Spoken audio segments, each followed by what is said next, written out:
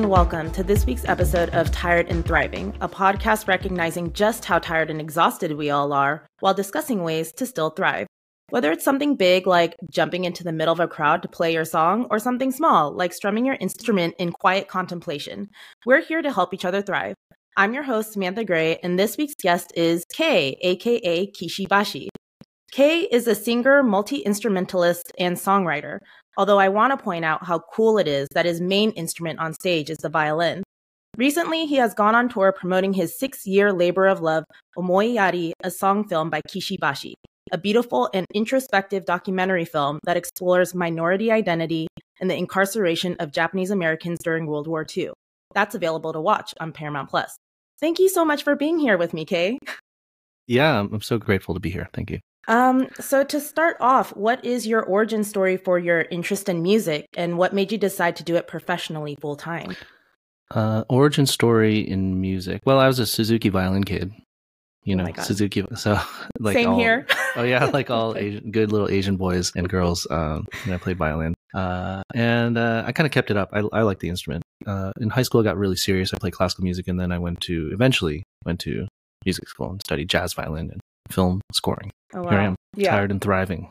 You know? So then, even though you studied jazz in college, what made you decide? Because in the documentary, you did mention like there was one point when you were living in New York that you were like, okay, I'm going to start making music and making that my career. Well, I was pretty determined to make that my career. So, you know, even through I wouldn't have gone to, music school if I didn't think I could make that my career. And so when I moved to New York, I lived in New York City for about 10 years after Berkeley, which is in Boston. And during that time, I was struggling as a jazz violinist, and I played in the circus, and I started a rock band. And that's when I started to realize that there's a potential for really thriving with original music. Because people like bands, and it was a good time to be in a rock band in New York City, like Brooklyn, and in the mid 2000s was a thriving place. I'm just using thriving a lot. It's just topical. Yeah. Since your full-time job is also your passion, in what ways has music helped you thrive, and in what ways, if at all, has it made you tired? Well, I think if you follow your passions, I think you'll push yourself beyond what you think you even know is capable.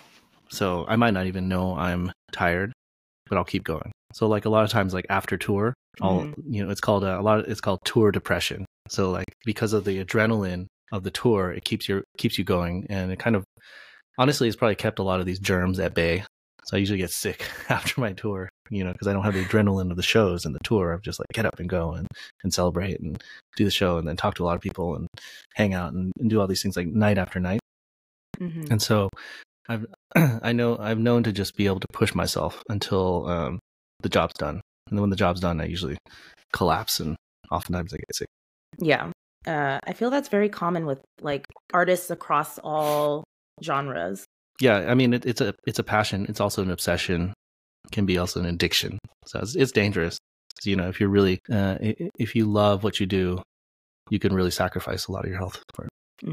Mm-hmm. When you perform live, you and your band are so energetic and unique. I can see why people come to see you multiple times. What is your favorite thing about playing for a live audience? I mean, I like to see people smiling and laughing and dancing. It makes me really happy. It means that I've done my job, because, they pay a lot of money to come to these shows, and they have babysitters, and it's an event. So to me, I take that seriously, and I like to provide entertainment and engaging things. And I also like them to come out feeling excited about music and what they just saw and what they experienced, art, music. And so, yeah. When I listen to your music, I can't help but feel a sense of depth and wonder in your artistry. Even though each album has clear evolutions in them, they still hold on to a certain classic Kishi Bashi sound.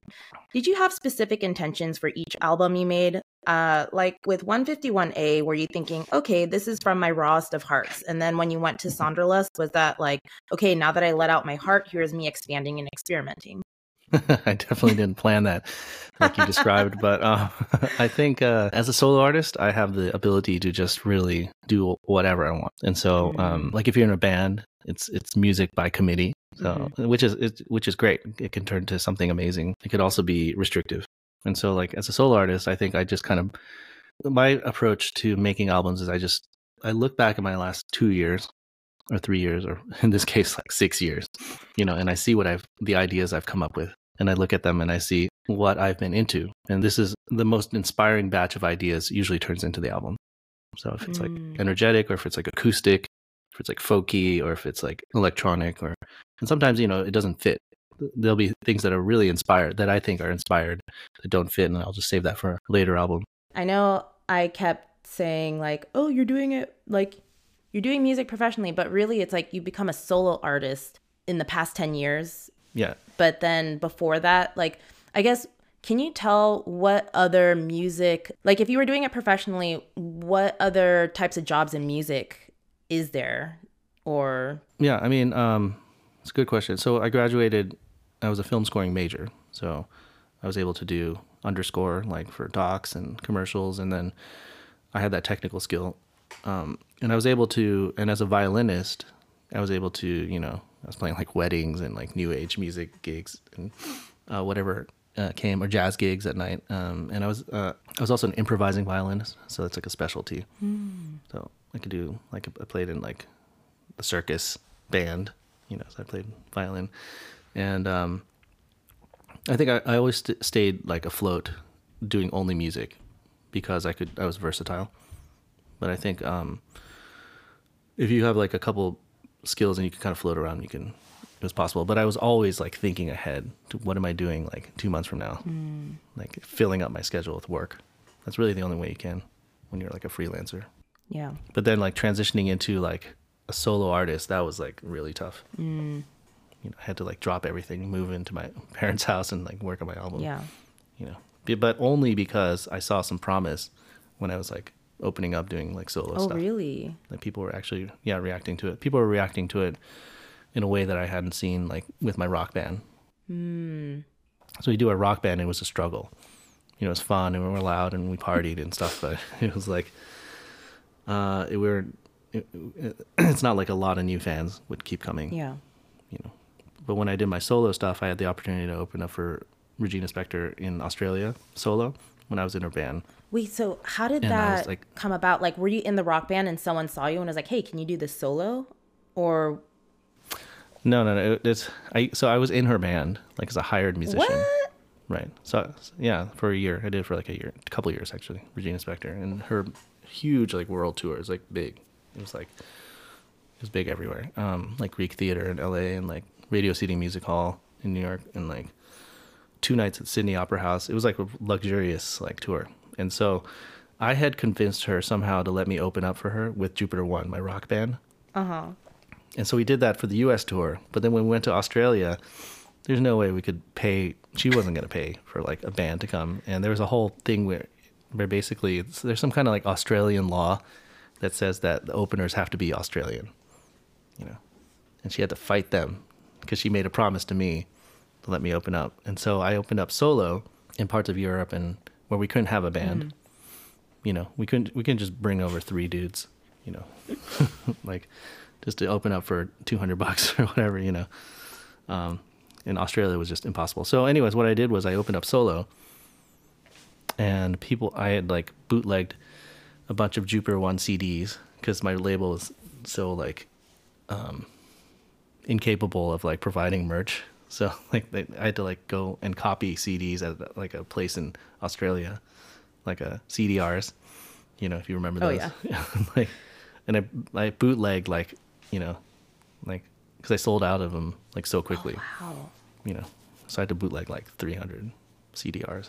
I came back with like $5,000, And then but just playing solo, these like songs of my rock band. And that's when I realized we didn't sell like that when we were opening up for her as a rock band in America. Like it was just like, that was cool, but nobody was like rushing to buy our CDs, but people were rushing to buy my solo stuff. That's when I realized, oh, maybe there's something where I can like really focus on the softer side of my voice and, have like more creativity on my own. I think she kind of taught me that. I don't know if you know her music, but it's like, it's very intimate. Like you feel like she's in your head singing right into your brain. And I think that's something that instead of like, she really taught me how to do that, like on live. and like how to like really sing to your audience. Oh, wow. That's beautiful. Oh my gosh. Woo, that's so cool. Yeah, that was pretty cool for me too. So, yeah, Regina Spektor World Tour was pretty cool. So when you when you released your music, was that very like what were you feeling when you first released your solo? It was a little nervous because, I was kind of starting from scratch again. Because I just kind of broken up with my rock band and then putting out my solo album. But I don't know. I think I was getting enough good input from people I played it for, like friends of mine. And I don't know. It's just the kind of thing where it's you just, when you put out an album, it's just a snapshot of your life at that moment. So I think I kind of took that to heart.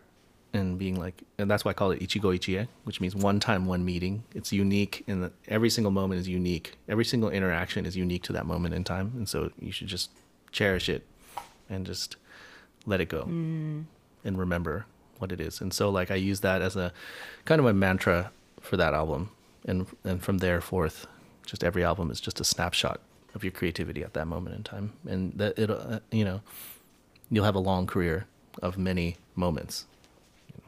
That is what it is to be an artist. Is you have to keep changing and keep being inspired. Wow. That's something to hold on to. Yeah, it really helps you because, you think you don't want to be, you're not going to create a masterpiece, like, oh, I can't, it's not ready. It's not my masterpiece. Oh, it's not ready. It's not ready. That's something that'll hang many an artist up. But the true like professional artists, the ones that are thriving, that are putting out constant work and seem to be inspired, those are the ones who have the ability to let go and be vulnerable and let that idea go, even if you think it's not ready. You do your best. There might be a deadline, but you still do your best. And if people love it, great. If people don't like it, also great. You're a solo artist. You can move on and make another piece of art. Mm-hmm. Now, I found out about your work from my friend. Shout out to Megan. Hey, Megan. Thanks for hipping me. And she was one of the many supporters who helped fund your film. Thanks, Megan. I hope you got everything that we promised you. I think she did. Okay, good. She invited me to come see your screening of Omoiyari, and I went in having no context of what to expect other than your beautiful music. I found myself in thought much of the time while watching your documentary. I even cried. So let's start with what brought you to make this documentary in the first place? Well, the origins for the documentary, there was a concert piece called Improvisations on EO 9066, which is a piece I was commissioned to make in 2017, maybe 2016. And so the film was actually supposed to be a behind the scenes of the making of this concert piece. And so that kind of started this, and then as we were capturing like these behind the scenes interviews of me and I'm interviewing I didn't really interview people that much. Actually, let me think. No, like in our first trip, to make this thing, I don't think we really interviewed anybody. We had like just more like sound bites and things like that. And I think we realized that I was like learning so much and I had a lot of really things that I wanted to pursue intellectually and musically that we just kept filming until we realized we had a feature-length documentary. Oh, wow. So is that why it took 6 years to make? Or Well, a lot of documentary filmmakers will tell you that it can take longer. It can take like decades, Oh my gosh. So we had the intention of really just doing what we could to wrap it up within a couple years, and then not realizing that it really takes a long time to make the story that you want to. So that's why it took 6 years. What was that journey like for you for it taking 6 years? Like how many iterations did it go through? Yeah, it was pretty frustrating at times, because it's like you make the story and like, or what's the story about? Is it about me? Is it about Japanese American incarceration? Is it about World War II history? Is it about music? And I think like having these competing ideas and narratives and sewing them into one watchable like 90-minute or less than 90-minute film was really, really challenging. And so what you saw today was like the 10th iteration of major edits that we did. Like we had a 2-hour cut at one point. That was like jam packed with a lot of cool stuff, but kind of like all over the place. And then we whittled it down to 90 minutes, which we premiered at South by Southwest. And then we got bought by MTV, Docs, and then, Paramount Plus. And then we had to cut it another 20 minutes out of that. Yeah. What? So what you see now is a very watchable movie, in my opinion. Oh my gosh. But it took like several years of editing. Got it. Was there anything that you weren't able to include in the documentary due to that time that you wish you could have added, or even to the 2-hour cut? Or the 2-hour cut had a lot of pretty much had all the ideas that I was passionate about. I think there's a scene about Okinawa. I went to Okinawa with my mom. She's Okinawan, which makes me half Okinawan, and kind of like talking about injustice and cultural erasure and things like that I thought were relevant, but it was just too much. And I think I decided to dedicate, probably in the future, dedicate like another film to that whole idea. But yeah, it's a process called killing babies. It's what filmmakers call killing baby, because you're passionate about this scene. You're like you spent so much time there, and like you got this great piece of art in itself. But does it help the story? That's the question we had to ask ourselves, and oftentimes not. Yeah. But I had a question actually from my friend Megan. She really wanted to know, did you think about bringing up the Japanese Americans who refused to pledge loyalty to the U.S.? Good question. That's a history that I wanted to include, but it was very difficult to talk about, to like explain the whole questionnaire thing. So I don't know if are you familiar with the loyalty questionnaire, where they had the 2 questions. And so in the documentary, it was, that was something that was always significant to a lot of the incarcerees, that there was resistance to this. It wasn't, they weren't just completely complacent and docile and, in these camps, satisfied with their situation. There's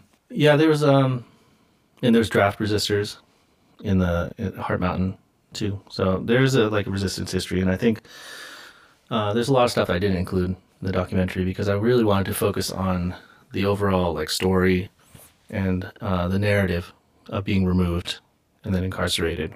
And yeah, it was just one of the things I really just couldn't fit in.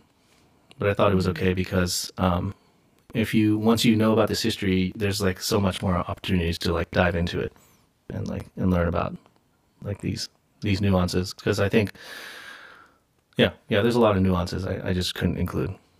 Just didn't have the time. Yeah. If people wanted to look up more information, is there anywhere you'd point to first to be like, here, go here? Yeah, we work with Densho in Seattle. So Densho is a big archive and educational resource.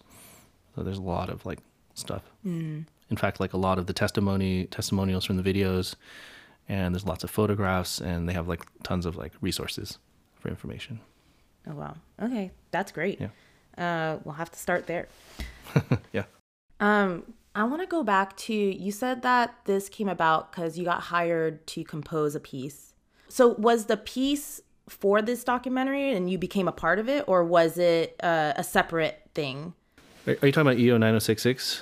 Yeah. Yeah. Okay. So that piece initially was, it was the improvisations that I did backed against the history of the Japanese American internment, the incarceration in World War II. So thematically, it was very tangential, because that's what I was passionate about, is learning about that history and kind of reimagining it for a modern audience. And so the piece itself, when I premiered it, and I still play it with symphonies, is similar because it has 3 of the same songs that I have featured in the film. That also became big songs in my album. Yeah. So Omoiyari, the song film idea is actually, it's a unified artistic statement that includes documentary filmmaking and this album. And so it's a song cycle. So the song part was the album that, that finished several years ago, and then the film is finally finished. So the song film is now complete, Omoiyari.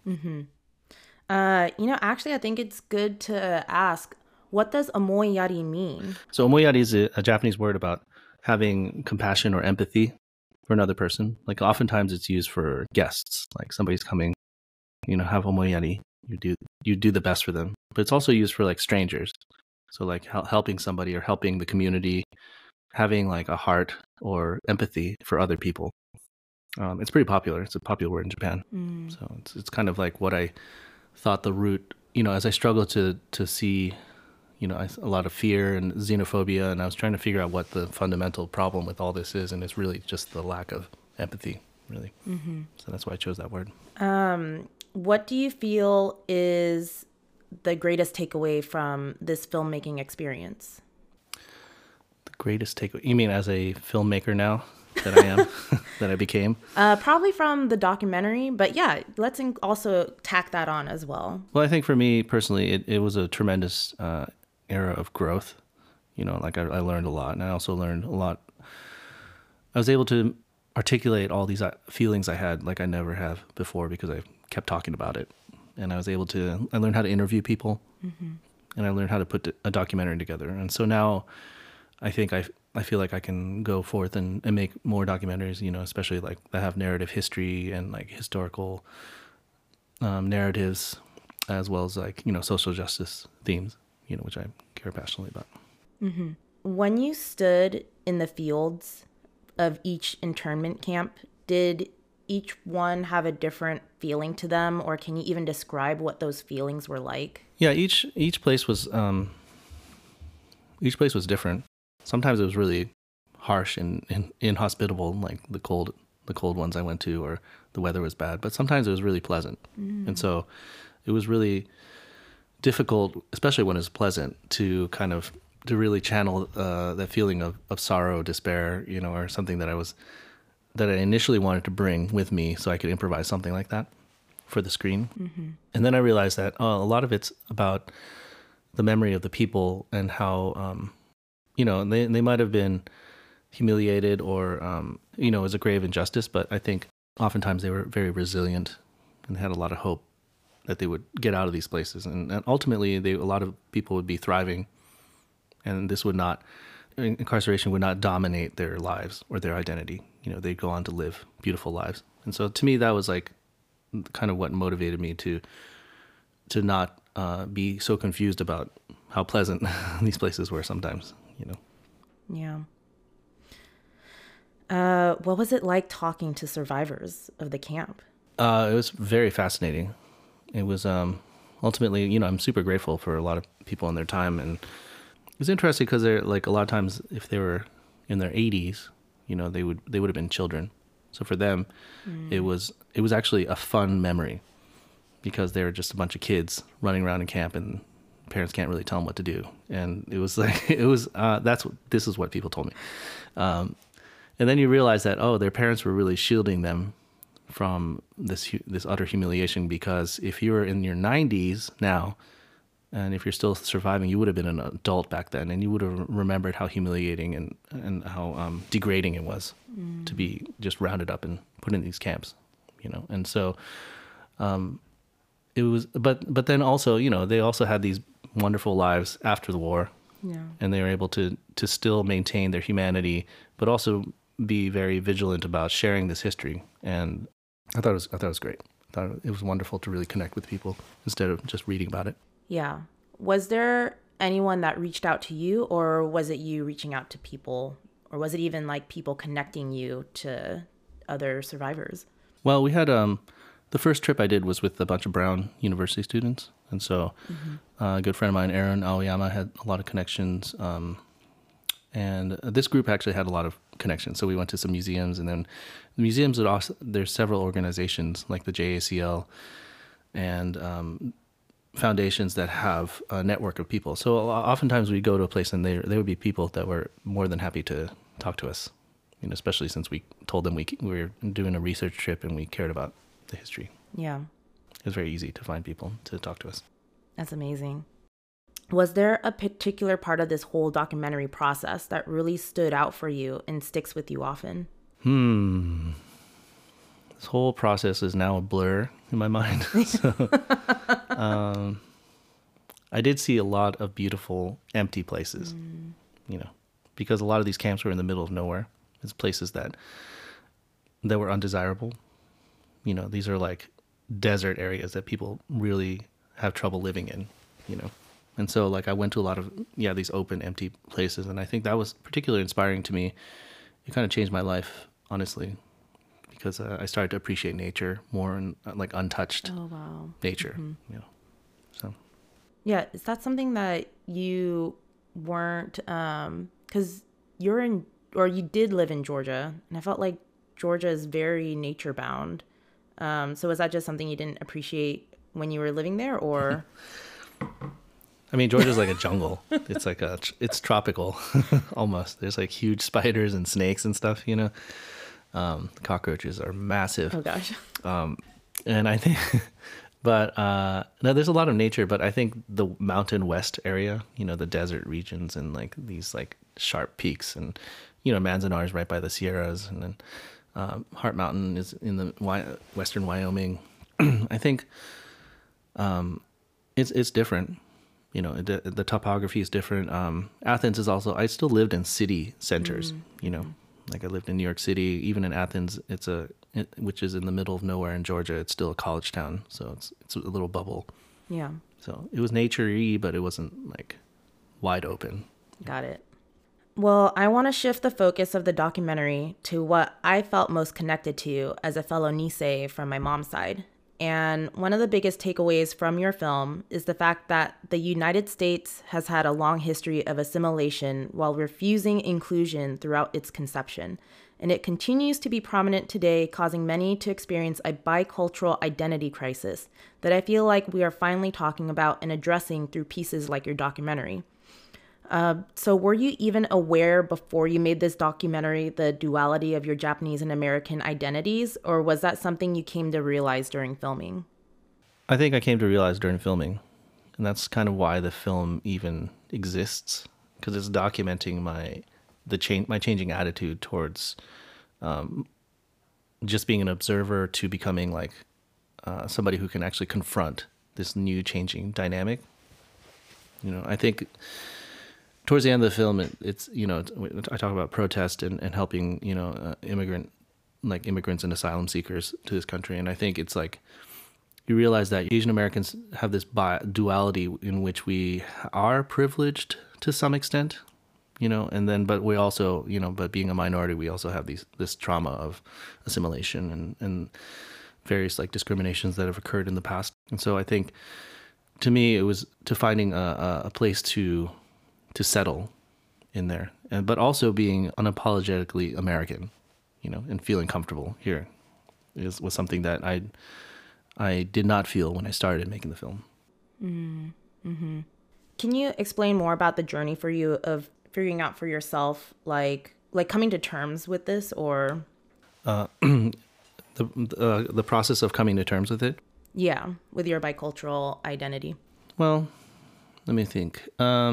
I think I started artistically, you know, it's easy to see because like in the film, I started using more Japanese in my songs. I had like Japanese melodies. I collaborated with a taiko group in Chicago called Hoetsu. And it's these are things that I would not have felt comfortable before. Like, you know, using cultural you know, I could call them affectations, but cultural things in my music, integrating it into my music was something I was not comfortable doing before. So I think I could see that, and then personally, in making this film and writing the voiceover and like doing all this stuff, I've convinced myself that it's something that I can be more comfortable with, because I've become more of working on this film and like researching history and like understanding the assimilation and the systemic racism that immigrants have always felt is like something that I started to understand that I'm not I don't feel afraid of voicing anymore. Oh, that's beautiful. Knowing you have a daughter, have you both discussed it since the making of Omoiyari? Well, I mean, she definitely has seen the movie. So she's also a teen. She's a teen. So I don't really know what, you know, I haven't talked to her about it recently. She's proud of it. She's proud of me, you know, and she knows that she's in it. Oh my God. So, she's definitely very she's pretty woke for her generation. Her generation is definitely more inclusive. Yeah. So she understands everything about what I'm talking about, and I made sure she did. Yeah. We talked about racism and assimilation and all these things, but no, we don't talk about the movie on a regular basis. It's more like she wants some money because she's not working so much right now. Because she has college essays to do, so. And that's something about this generation that I think is really amazing is the inclusion is getting there, where it's like I felt in the 90s or, earlier, you were made fun of for like bringing something different or even trying to speak like a second language. Yeah. And everybody would say like, you need to speak English. Yeah. I mean, like I remember, okay, like until like in the 80s, like nobody could use chopsticks except like Asian people. This is true. Mm-hmm. And then in the 90s, I think like sushi started becoming popular, and then Chinese food started becoming more popular. And then I think like, yeah, it was like blatant in your face racism, like has, I thought disappeared. I haven't heard it in a while, but it's still out there. Mm-hmm. And I think people are just more like I wouldn't have been able to make this movie like 10 years ago. I wouldn't have felt comfortable. I think there's a lot more support from the mainstream. Yeah. Meaning like mainstream, like white people, support minorities and their voices, But I think honestly, coming back to Sola, I think I read one of her, college essays, and one of them was about Asian American identity. Mm. So I was like, oh, she actually, we don't really talk about it, but she is aware, and she's very comfortable about her biculturalness, because she did mention it was one of the topics of one of her essays for college. Oh, so. That's great. I like that. Yeah. I was actually thrilled. I was thrilled to see that, honestly. Yeah. She probably won't hear this podcast, so it's fine. She's not a podcast person. That's fine. We can keep this to ourselves. Yeah. Well, I really liked seeing your parents in the documentary. I thought that was very cute. Like your mom reminded me of my mom, actually. Yeah. My mom's great. But do you think that we can even have this conversation with our parents? Yeah, with my parents and that generation, I think a lot of them are feeling more comfortable, but there's also a lot of people who are not, and they might be still convinced that they don't feel safe, or America is not quite their home.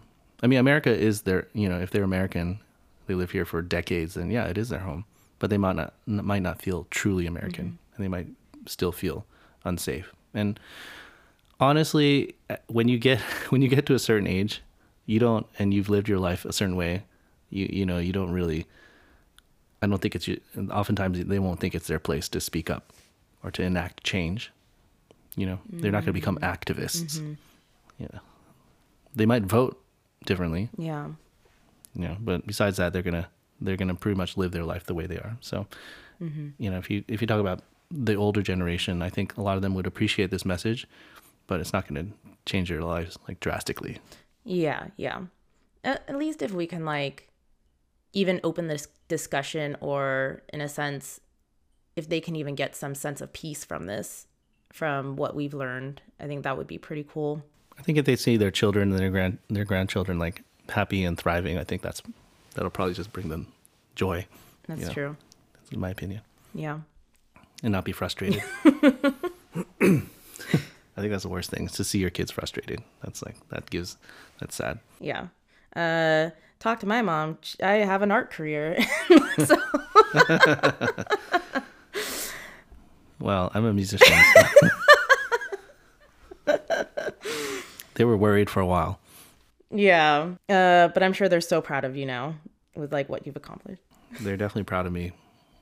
But it took, I moved back in with my parents when I was like 36. So, I don't know. That's for like a couple years. Yeah. It's humiliating. I feel that. I feel it's becoming more common now. The age of like 35, 36, where we have to go home, or there's like... Really? Yeah. I hear it more often. Like, I'll admit I had to do it too. And it's a weird feeling of like you think you're supposed to have it all at this stage, and then it's almost like not a quarter life crisis, or it's like a rebirth in a sense, where you have to be like, well, I have to go back. I don't know if that makes sense.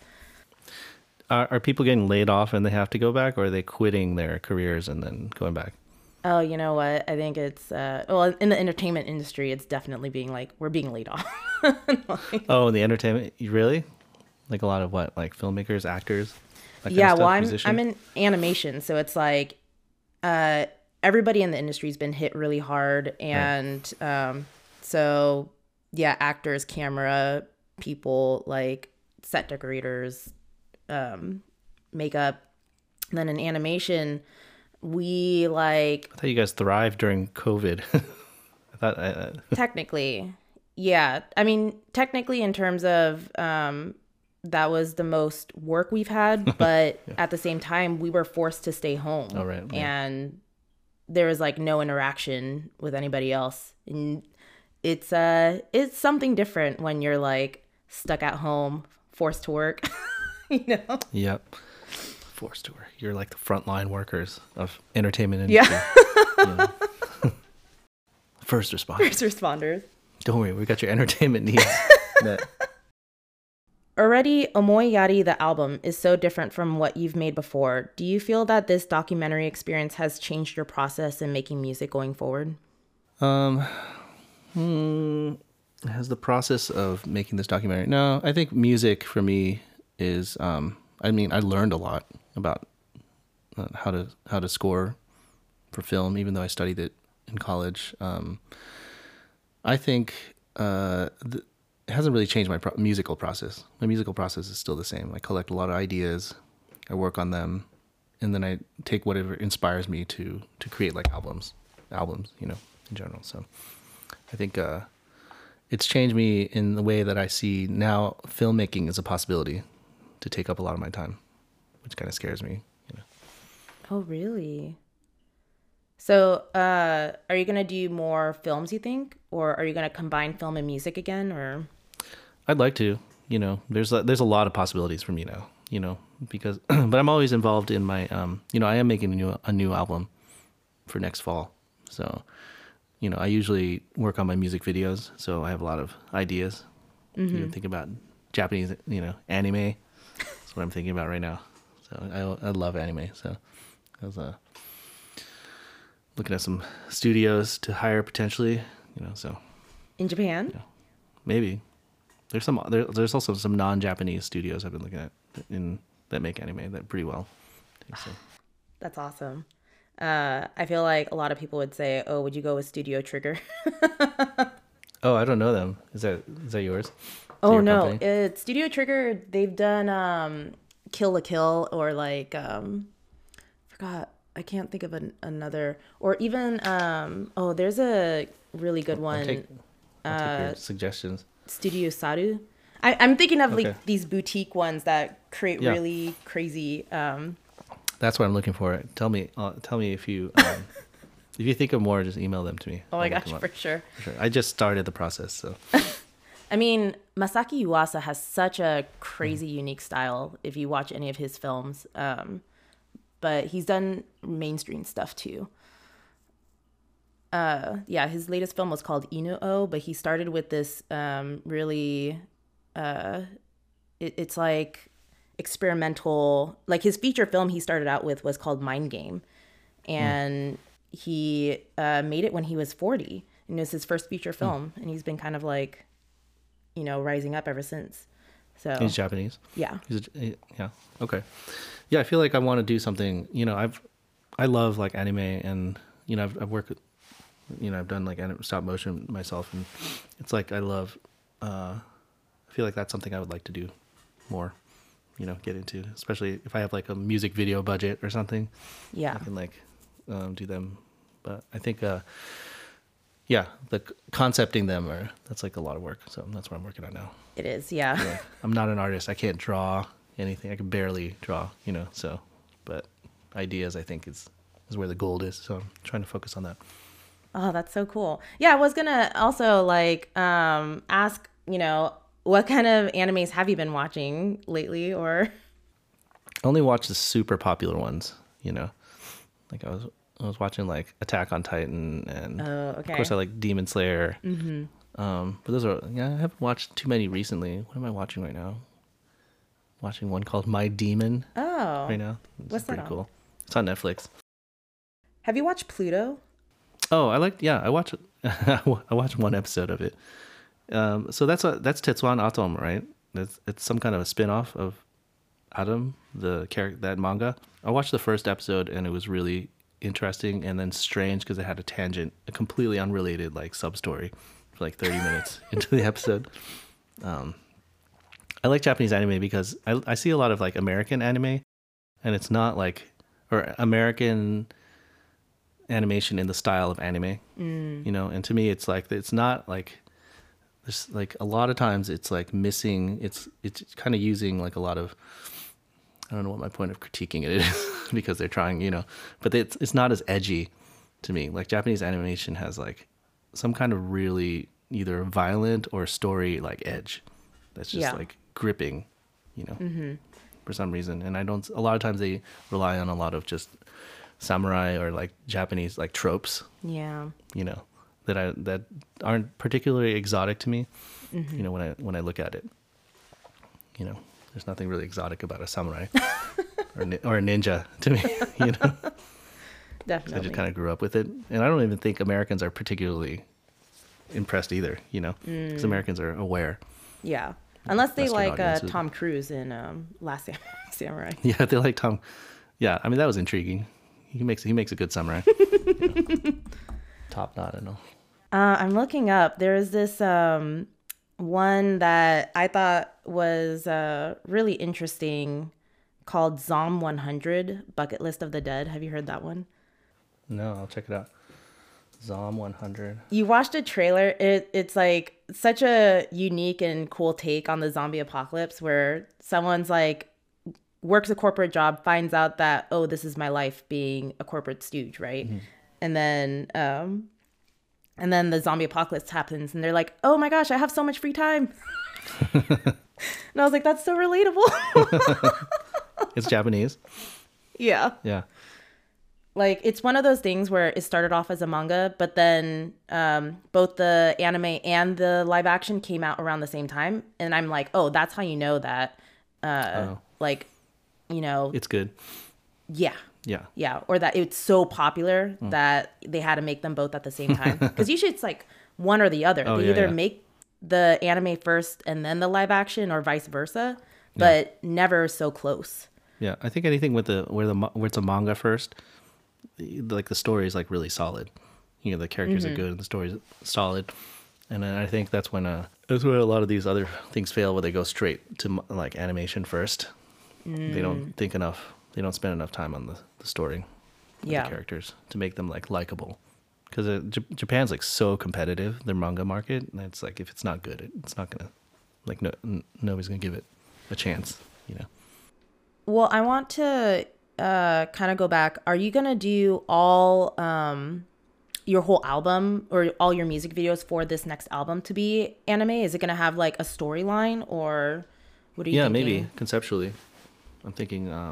I'm still working on the music, but there's a concept that I've been floating around in my head, you know. So I'm looking at some iconography and some kind of storylines to tie it all together. Maybe even creating a universe. Ooh, you know. That'd be cool. I think of Daft Punk when they did their. Oh yeah, I love that one. That was so good. About, that whole like 30-minute movie. Mm-hmm. I like to do that, but I don't even know how much that cost them. So that sounds crazy. I know, and they got like really good budget too. I don't have that kind of money. But I have a little bit of money.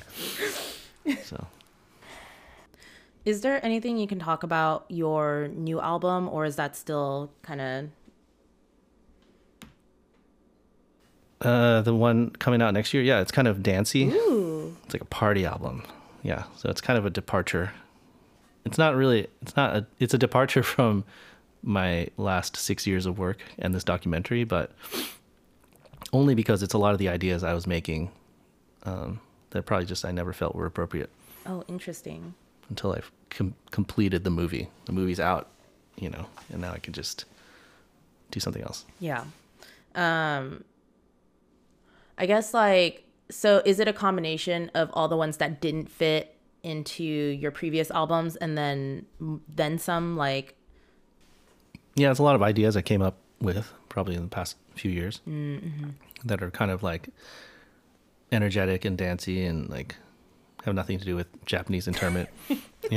So it's kind of like, or cultural erasure. I don't know, like all these themes that I'm passionate about still, but I also like dance music. Yeah. So I like EDM, and I like, if you listen to my music, it's not all just sad and orchestral. It's not, or, no.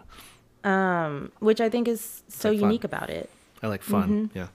Which I think is why so many people are drawn to it, obviously. Is there any, so that's what you're working on musically. Is there any other project other than music that you're working on right now? Nope. That's what I'm working on, my new album. Oh my gosh. Working on my new album. I have to send it off to mixing in January, so pretty much. Oh, wow. Pretty much doing that.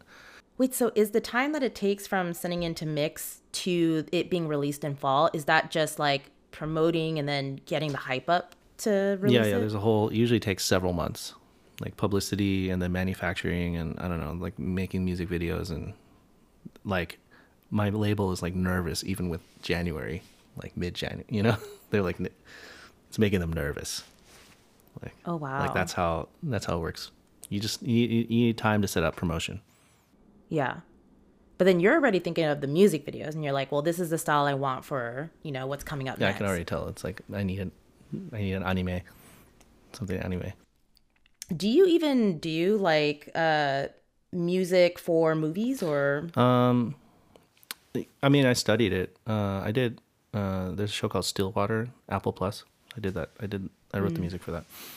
And yeah, I do it sparingly. I'm not in the industry, because it's pretty. I worked on like a couple feature length docs like back in the day after I graduated, and it kind of burned. It led me realize that I also used to work like commercial jingles and stuff like demos and stuff like that, and I don't think I was a very good film scorer because my music would be way too exciting to be definitely for docs. My music's just way too exciting to be under any like talking, like it. Yeah, I see what you mean. So I failed. I'm a failed doc filmmaker. So, but or like underscore, I'm just not really good at it. I just like to make music, like in your face music that's emotional. Yeah. All the time. Okay. So is there anything recently or in the past couple of years that you would say has been inspiring in your life lately that has got you feeling passionate and invigorated? You mean like my fiance that I'm going to marry next year? Whoa, congratulations. Yeah, thanks. Yeah, she's upstairs. Kimberly Dill. She's a professor of philosophy, environmental philosophy. So this is kind of like learning a lot actually about the world and our existence and how we've thought about our existence and indigenous narratives and the environment and stuff like that. So. Oh my gosh, that's awesome. How did you guys meet, if you don't mind me asking? I think she was on a road trip when I was living in Montana, and she was on a road trip. Mm-hmm. So we had a first date in Yellowstone. Oh. Pretty much. Long story short. Yeah, that's unique. You don't hear about first dates together in the wild. That's how we did it. That's so cool. How long have you guys been together for? A couple years. Yeah. And then how'd you propose? A New Year's Eve show. Last New Year's. Oh my gosh. So my parents happened to be there, which is cool. Oh, that's so sweet. Yeah. Wow. That is something to be invigorated about, like, and passionate. Yep. So. Yeah, it's great. It's my new lease on life. Yay. I mean, things happen. I know people hate when you say this, but it's like things happen for a reason, or like, things happen so you can get on the right track or whatever life gives you. I think, I don't know if you believe that. I do. I mean, I believe that the shit happens. I believe in that, but it's like, it's really your perspective. And if you want to take a lesson out of it, sometimes statistically something awful is just going to happen to you, Yeah. And it's just like, if you're prepared, you do your best to prepare for what life throws at you, and then you do your best to just live through it. Yeah. In the vein of funsies, is there a random animal fact you can tell me? Funsies? Oh, in the realm of funsies. Animal fact? Yes. Oh, well, I just learned from my environmental philosopher fiance that bats do a majority of pollinating at night. They're a major pollinator of plants, and so like having a dark like sky for these plants is extremely important for pollination. Did not know that. Yeah. That's really cool. I'll have to look that up.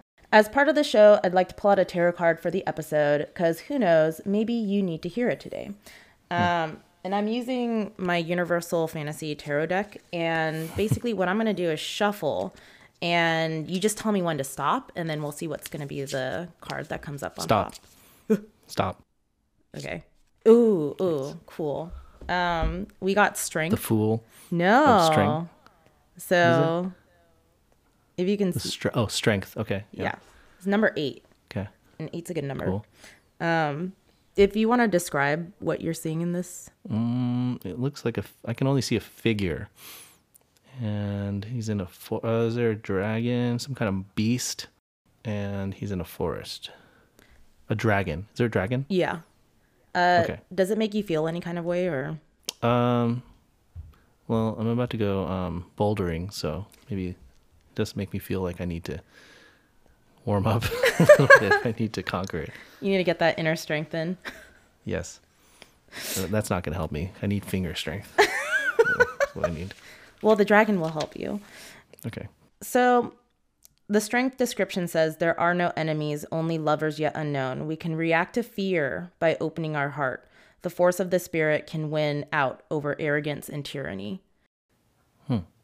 There are no enemies, only lovers yet undiscovered. Unknown. That like lovers? I know. So, I mean, so I like reading it, but then going off of what our situation is or what we've talked about. Yeah. And honestly, I feel like this goes into Omoiyari. The fact that, like we talked about, people without compassion, like without empathy, it feels like they lead with fear because really fear is our biggest. Yeah. I think like when you think about what podcasts are really popular, if you look at the top list, they're all like crime podcasts, like all the awful things that people do to each other. And if you look at, like those shows, and you look at the commercials, they play the commercials like about security or like, about like how are you going to protect yourself, and a lot of preppers and like people like that. You think about, sure, there's like lots of danger out there, but how scared are you of it? And that can really determine how much empathy you have because, your empathy is kind of like, it goes in circles, you protect yourself first and then you got your friends and your family and your loved ones. And then kind of they go in concentric until they're like basically strangers. Right. Mm-hmm. And so if you're fearful, you're not going to be able to extend that empathy very far because you're fearful for your own little circle that you're in. And so oftentimes the first step into having that kind of compassion for a stranger is really to be less fearful. Yeah. And to draw up that strength. Yeah, that's how you draw that strength. And that's how you can be strong with those lovers unknown. But yeah, and like even just going back to the card, a dragon, a beast would be something so scary if you didn't know it, but it's fear. And so when you don't have fear, the person in the card is like touching the dragon on the head and she doesn't have that fear. She has that strength to, bring that compassion to the, again, lovers unknown. I also learned that from Kimberly that a lot of times the dragon in especially like European traditions, it represents the pagan religions that they've conquered. So like what's his name? Saint whatever, slaying the dragon is really conquering of these unknown pagan religions, the indigenous religions. Wow. With Christianity. I mean, it's any large religion. They'll do anything. Power. Really? Yep. Power. Absolutely. Yeah. Power. Well, Thank you so much, Kay, for being here and talking with me. Where can people find you and follow your work, watch the movie, hear the latest updates? Well, there's kishibashi.com, and there's also omoiyarisongfilm.com, and there's the internet. You can just Google Kishi Bashi, and there's a bunch of stuff. So Awesome. Well, sadly, we are at the end. Thank you so much for tuning in. If you enjoy this podcast, please follow and subscribe. If you're feeling especially generous, consider donating to Spotify listener support. You can also follow Tired and Thriving on Instagram at Tired and Thriving, all one word. You can email if you want to reach out, give feedback, or let me know maybe how you've been uniquely thriving at tiredandthriving@gmail.com. Thank you again, and I hope you all have a thriving week. See you next time.